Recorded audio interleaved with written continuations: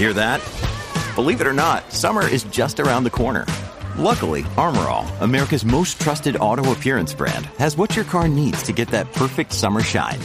Plus, now through May 31st, we'll give you $5 for every $20 you spend on Armor All products. That means car wash pods, protectant, tire shine, you name it.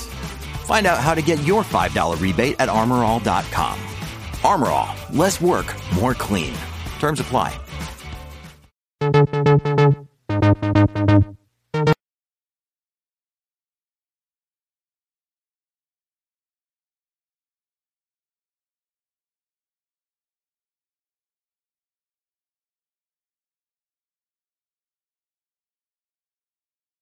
Bought a vampire motorcycle, living at the tower, right?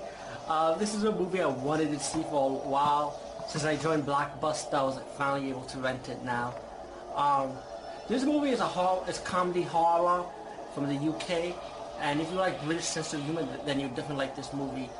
There's a priest in this movie. I think he played 3CPO from Star Wars, because it says Anthony Downs on it. I'm not sure if it's him, but it sounds like 3CPO's voice. But anyway, the movie starts out with these motorcycle gangs.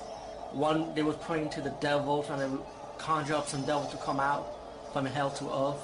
And then these other the rival bicycle gangs from the Hells Angel UK, jump in the bandwagon, starts killing everybody from this devil-worshipping biker gang.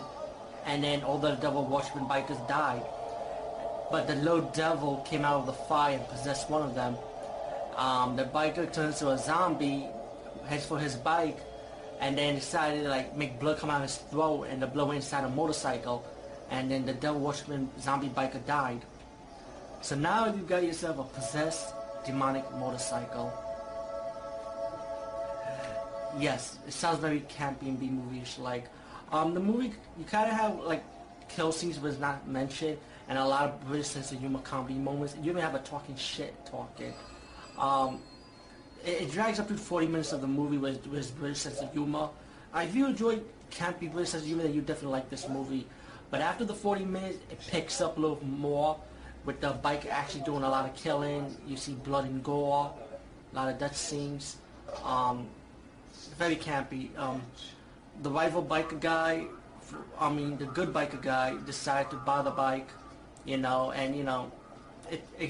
his girlfriend start arguing about how much he actually spent on the bike, you know what I'm saying? So I forgot to mention that part. So he owns the bike. But anyway, after the death of the bikers, him and his going to a Chinese restaurant, the bike carried his girl away, which he had for garlic prawn, because the vampire bike filled of garlic and crosses and holy water, of course. So then, while the bike carried his girl away, knocked his girl out, ready to kill his girl had a cross, so the bike went away, and his girl was in the hospital. Anyway, as it fast forward, the good biker dude, who owns the bike now, found his motorcycle in the shack, and saw a foot in the middle of the headlights, and fangs, and realized that there was blood inside the tank. So he ran to the church and asked for a priest for help. The priest decided to help, and he found out that the bike was really possessed by a demon. And so now you got the good biker guy and the priest teaming up trying to stop this vampire motorcycle bike, causing rampage, killing people, and decided to go for its goal. And then it goes to the gym, start killing bodybuilders, going after the guy that owns the bike now. And the priest, the cop, his goal, and him have to stop the evil motorcycle, demon motorcycle vampire bike.